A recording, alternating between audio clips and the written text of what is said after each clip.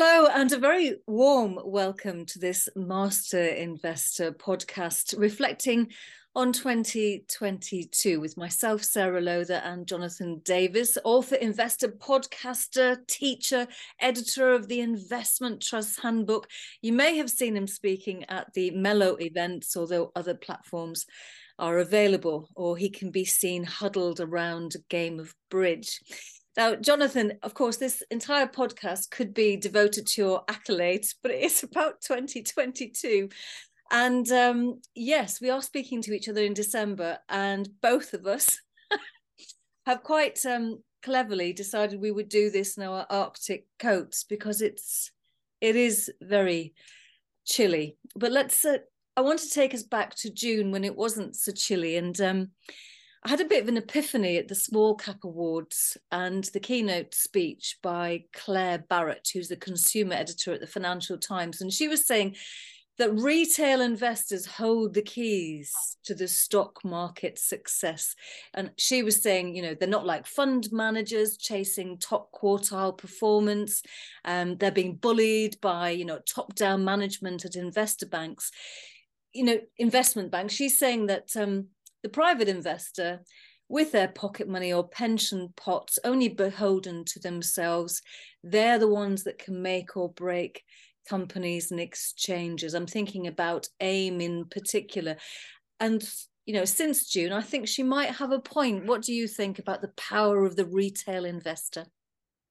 Well, I think you're absolutely right. The retail investor is coming back into vogue, if you like. The retail investor was always a big thing in the markets before Big Bang, before we had institutionalized deregulation of stock markets and globalization, all those good things. Retail investors were the backbone of the stock market. That's obviously changed over the years with the arrival of big pension funds and fund management groups and so on. But the retail investor is making a big comeback, I think, and I think it's a jolly good thing too. I mean, there's a number of factors behind that. One, I think, is simply the fact that the internet now makes all sorts of information available to retail investors that weren't available before. Secondly, deregulation has worked in the opposite effect. It's difficult to get hold of broker research unless you're a client of a broking house. But the information out on the internet is as good as you used to get from a broker, and in fact, in many ways, better than you used to get. So they've empowered the private investor. And then finally, a lot of fund management companies have woken up to the fact that because of changes happening in the market for investment products, they need retail investors. And suddenly both companies and fund managers are starting to bend over backwards to attract retail investors. And that's a really positive thing, provided that investors are smart enough to take advantage of it. Yeah, and there's a really good article this month, December 2022, released by the QCA.com, which was saying that self-investment retirement schemes, easy-to-use internet platforms, as you've just referenced there, are making the retail investor more powerful. But then there's the platforms themselves, and I've been trying to get my head around this tie-up between Microsoft and the London Stock Exchange. London Stock Exchange has been going in various iterations for the last 300 years. Then you've got Microsoft, which is only 47 years old, established in 1975. Microsoft has taken a 4% shareholding in the London Stock Exchange, the listed entity. And it's a strategic tie-up. So Microsoft, 4% of London Stock Exchange. London Stock Exchange has to pay hundreds of millions of pounds for Microsoft products. So I'm not quite sure where, you know, shareholder perks features in this. And so it buys lots of Microsoft products and then migrates things to the cloud. I got worried because I can remember way back in 2008 when a lot of companies were using certain software, and it almost, as they integrated this certain software from a certain company, it almost broke them. I'm thinking about HP, Whirlpool, Levi Strauss, a couple of companies I worked for, integrating this new software, and it was so buggy, and customers weren't happy, consumers weren't happy, the businesses weren't happy. I just hope that that doesn't happen to the London Stock Exchange. Otherwise, we're going to need to keep our bowler hats on and umbrellas in case there is any fallout from the migration to the cloud. I don't know. I'm a bit concerned about this, but I should maybe stop living in 2008. Well, I can actually give you an example from even further back, which is that my brother used to be a director of a company called Dorling Kindersley, which publishes coloured, very highly illustrated books, and you can still find them around. 30 years ago, Microsoft took a stake in them, a strategic stake in that company, thinking that this is very early stages in the internet development of the internet. They were being quite visionary, Microsoft, that they were going to take all these lovely images and books and turn them into things that were available online, which of course you now can do, have ebooks and so on. But that particular thing was, it was ambitious, but it didn't actually do much good for the publishing company. And eventually, after a while, they disappeared. There were too many cultural issues. There were data issues, as you say, all these kind of things. I mean, I think the issue here, as I understand it, is that, Microsoft and the London Stock Exchange are trying to take on Bloomberg, basically. They're trying to give retail investors as well as professional investors. I think professional investors are still the main market, but they're trying to give retail investors access to a data supply service and an information supply service all in one place, which is like a kind of mini Bloomberg. Bloomberg is a wonderful system if you can afford it, but it's £30,000 a year to become a subscriber to get a terminal. And so I think they're kind of take them on. They only have a relatively small part of that market. But since the LSE took over Refinitiv, or whatever it is, the data system, which used to be known back in the day as, I think it was back in the day, it was Reuters or something, wasn't it, back in the day? They're trying to compete on that level. So yeah, who knows? But the bugs, I'm sure there'll be plenty of bugs, and it will take a long time. They were talking about 2025, I think, before they finally got this all sorted out. So you're probably right to be nervous. And but of course, most people still invest, retail investors still invest through the retail platforms, the Hargreaves Lansdowne's, Interactive Investor, and so on. They have legacy issues. They will soon have legacy issues, and particularly if you take over other platforms like Interactive Investor has done before they got sold to Aberdeen. I mean, I would have more worries about their technology than some of the other platforms. Having said that, sorry, back in the day, I was a non-exec of Hargreaves Lansdown for a while. And the only thing that kept us awake at night, fantastic business, only thing that kept us awake at night was the worry that the system would blow up and the data would, the IT was not really, as wonderful as you would wish it to be. Yeah, it's interesting you mentioned Bloomberg, that I was a Bloomberg girl, 2003 to 2009. I had a breakfast show on the Bloomberg platform, and then 2008, 2009 happened. They made us all redundant, which I didn't take personally. It made good business sense since no one was buying their terminals anymore. And then Bloomberg had this sort of refresh and rebrand, and they've come out bigger, stronger, smarter, cleverer. So it'd be interesting to see if they are wanting to position themselves against Bloomberg, which has, got a legacy and seems to be kind of sorted. You mentioned market leader. I mean, I think it's got 80% of the market or something. So it's definitely got, it's the market leader and has seen off most rivals so far. You mentioned Dorling Kindersley there. It's a publisher that is very close to my heart, but I've been looking at publishers this week. Penguin Random House, which is a product of consolidation. It's had its $2.2 billion takeover of Simon & Schuster blocked by regulators. So there's obviously a lot of consolidation amongst the publishers at the moment. So I was looking at the share price of Bloomsbury Publishing, UK listed, known for taking a punt with J.K. Rowling, and then we know what happened with the Harry Potter series. So this particular month, I've seen their share price hitting a year high. And I'm also seeing the institutions building up their stakeholdings within the publisher as well. So, maybe strategic by the institutions looking around to see, could Bloomsbury be a takeover target? But the reason I think that the Penguin Random House acquisition of Simon & Schuster didn't work was an impassioned plea by horror novelist Stephen King, who was completely against the tie-up, saying it's bad for authors. So the power of horror. Yes, absolutely. Yeah, you're absolutely right. I mean, it has been a huge wave of consolidation in publishing. We're going on what for 30 years, I think, actually going back to the first. It all started, kicked off in the early 90s, I think, when people actually realized that the world was changing, world of publishing was changing, and the internet's obviously accelerated that. So they're as much defensively driven, I think, as from trying to save money basically by consolidating, and not necessarily good for authors. Exactly. Authors, have a very rough time, as many people know. Most authors, 90% of authors, make virtually no money at all out of writing books. They, I think the average income is about 7,000 a year for an author. It's only the very few at the top who make lots of money out of it, and boy, do they make a lot of money.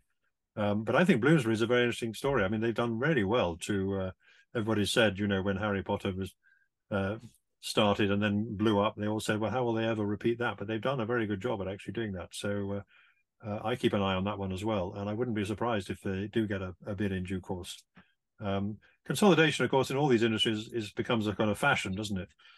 Investment bankers know a good thing when they see one, and the normal rule of thumb in my case is at least one out of every two consolidations of this kind don't work, basically, and the other half might work, and sometimes work very well. But so you shared there that most authors don't make very much money, so I suppose it's a labor of love. But you are the editor of the Investment Trusts Handbook. Investment trusts is not a field I know very much about. So in terms of the themes with investment trusts this past calendar 12 months, what moves have been made there?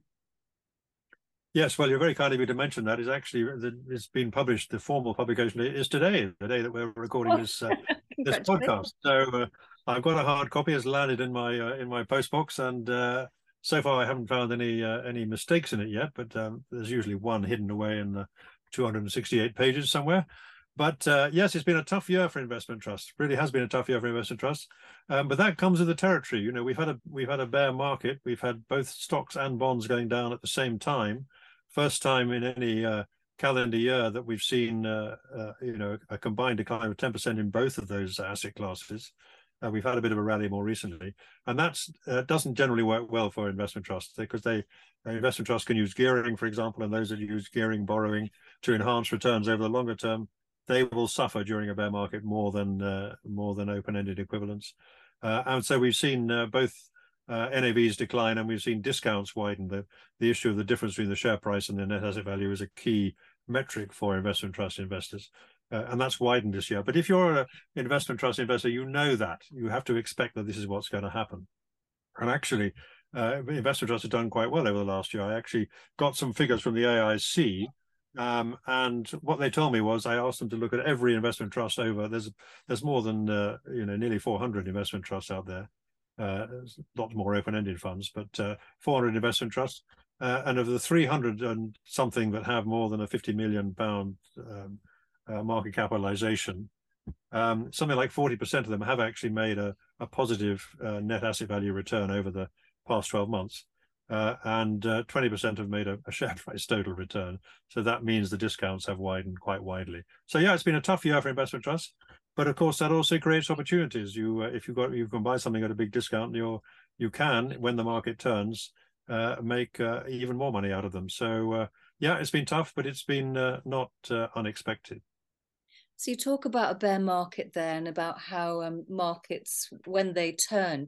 So how many years are we into this bear market, and how long do bear markets normally last for? Because I thought economic cycles were usually 15 years in duration, but then I think everything, or the rule book, has been torn up over the past 3 years. Yeah, well, it has. Certainly, we've had the pandemic, which came out of nowhere, and we've had the war in Ukraine, which few people were expecting. Though in retrospect, you can see that that might have been coming if you had been a criminologist and studied Putin's state of mind. So yeah, bear markets. Well, bear markets come round fairly regularly, but at relatively large intervals. And we have to distinguish between sort of serious bear markets and short-term bear markets. Most people define a bear market in the equity market as being a 20% decline from peak to trough. And if you go past 20%, which we have done this year briefly, the US stock market is down now around, I think, about 16, 17%, but it was down more than that at one point. So this is a serious bear market. And there's basically two schools of thought. I mean, they never last for a long time. They never, you won't get a bear market that lasts for more than 2 years typically. So if it started in January last year, which it did do, or even December the year before, when inflation started to get out of control before the Ukraine war, that would suggest that if it runs a typical course, it would be sometime in the second half of next year that it hits bottom, and then we'll see some kind of revival. You never know for certain. Some of them are longer than others. It's all to do partly with the interest rate cycle and what the Federal Reserve is doing. But I mean, a good rule of thumb is, for a bad bear market, 18 months to 24 months. The one between 2000 and 2003 was was about a couple of years.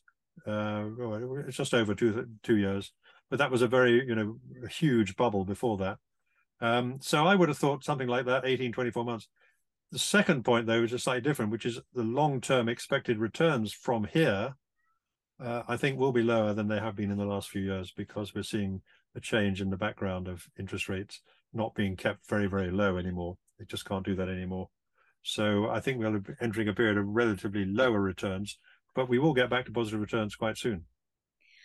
And it's at this time of the cycle that people start to deploy unusual marketing techniques. I'm thinking about name changes that make sense. I'm thinking about poor Royal Mail because, of course, this week we've got train strikes, postie strikes. I think everyone's striking apart from me, but then I am freelance, and if I went on strike, I'd have to negotiate with myself, and I think that's called schizophrenia, Jonathan. So we don't want to go there. So you've got Royal Mail PLC tarnished with all sorts of problems. So very quietly over summer, it changed its name to International Distribution Services, which is a right mouthful. And has it done anything for the share price? Well, unfortunately, it hasn't. The strikes have cost it about £200 million. I'm not sure if a company can ever recover from that, but waiting in the wings. We talked about consolidation in the publishing world. We've got the co-owner of West Ham Football Club, a Czech billionaire. He's slowly buying up a stake. I think he owns 22% of the Royal Mail parent company, and he might come in, but a new owner doesn't necessarily mean higher wages for the employers. We just don't know. You've got to be careful what you wish for, I suppose. New regimes don't necessarily mean more compensation. But that was one name change which I couldn't quite get my head around. I thought International Distribution Services was a really ugly name. It is a horrible name, isn't it? Yeah. It is a horrible name, shortened to IDS, and that would bring back unfortunate associations with the former Conservative Party leader Ian Duncan Smith, who wasn't a great success as leader, done some good things since then. You're right, but I mean, I think you can see how the kind of the corporate big cheeses have been thinking about this. Change the name, get the attention away from the business that is really struggling, which is delivering post in the UK, and talk about the international business, which is doing quite well, quite profitable, I believe. And of course, the whole concept of mail has changed a lot. It's now increasingly about delivering parcels rather than about delivering letters, because we can all use email and so on, and we do, or messaging and so on. So we've cut out a lot of standard letter writing, apart from official bodies, which of course send you in a lot of junk mail about things you don't really want. So the business is changing, so that you can make a rationale for changing the name if the business has changed. But it's not normally a good sign, I don't think. Normally it's an attempt to cover up something rather than, particularly if you go to some really bland name that doesn't have any particular resonation with anybody. I mean, the alternative route is to go for something kind of rather exotic, brandy.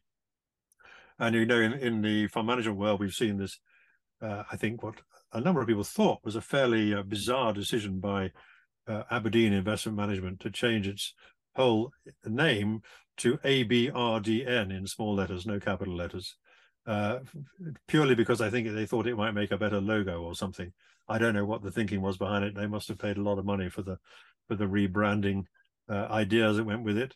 It's not normally a good sign, I have to say. I mean, I hope that I'm wrong about Aberdeen. They've done some interesting diversification as well, buying Interactive Investor, as we said, or buying a big stake in it. Yeah, it's interesting issue. But normally, if they change the name, you want to be quite worried, I think. Yeah, ABRDN. It annoyed me on so many levels, but I'm very sort of anti-abbreviation and anti-acronym. There was one name change though on the AIM market which did make sense, and that was Open Orphan changed its name to hVivo. Now, hVivo was one of Open Orphan's subsidiaries, and the chief executive said to me, "Well, you know, orphan equals rare diseases, whereas the company works with infectious diseases." And he said, "I'm not just being pedantic, but the two are very different." He said, Open Orphan served its purpose. We're going to retire that. And by doing so, he said, we save on overheads. You retire a brand, you just concentrate on one brand. hVivo has been around for about 20 years. 93% of the staff work for hVivo. So that name change came in about October, and it's been accepted because it made sense. And if it saves money as well, then, you know, 2 ticks and perhaps a gold star. Yes, true enough. I mean, there is an awful trend though towards coming up with abbreviations, as you said, which is they tend to obscure things. I mean, going back in the day, you know, British Petroleum became BP because they wanted to emphasize the fact that they weren't just an oil company, though. You know, what you really want is your name to tell you what the business does, isn't it? I mean, that's really would be a good thing. Or once you've established a brand name, then, you know, on the whole, you want to stick with it unless it gets totally tarnished by some terrible thing you've done, and you want to change it for that reason. There are quite a lot of examples out there where you had scandals and they then have to change the name so that people don't. They hope that people won't remember that they were responsible for doing something terrible like that. You know, going back to well, distillers, you remember the thalidomide scandal. If you go back that far, it's a long time ago, I know. They eventually got taken over and subsumed by Guinness, which then became Diageo, and then, you know, so on. What does Diageo mean? Does it resonate with you? Diageo, it resonates with some Lost Friday nights. That's about it, really, Jonathan. Yeah. Okay. Well, perhaps that's not quite the image they want to project, but it's a powerful one. Apparently, you can't drink. The point is, you can't drink Diageo, right? I mean, you can't drink Diageo. It's not a brand name you'll see on any of their bottles. It's not like Fever Tree, where you know Fever Tree produces Fever Tree, and obviously they got so many brands that they can't really kind of isolate one, because of that, you know, that will then underplay the other one. So you can see the logic for it, but I mean, you know, the amount of money they spend on coming up with these things that aren't even words, you know, Diageo. Is Diageo a word, or is it named after some, I don't know, some rare thing you take out of the ground to put in your gin and tonic? I don't know. Who knows? Or your Johnny Walker? I don't know. Yeah. I don't know. Perhaps we should ask them. But I think that was the problem. It was that I had drank so many of their brands in one sitting, and that's why it was a bit of a lost Friday. But in terms of abbreviations, Jonathan, how would you summarize or abbreviate 2022? 2022. Okay. How would I abbreviate it? Well, from an investment perspective, I would say difficult. That's not, but it could have been worse, I guess. I mean, the thing about this year, 2022, I mean, COVID was terrible. The pandemic was terrible, a terrible human tragedy, as well as, you know, a real threat to the global economy. This year, we've had Ukraine, and I don't think you can therefore make 2022 a positive year. And, you know, you don't want to associate it with a positive abbreviation. You know, I think it's been a terrible development, and who would have thought?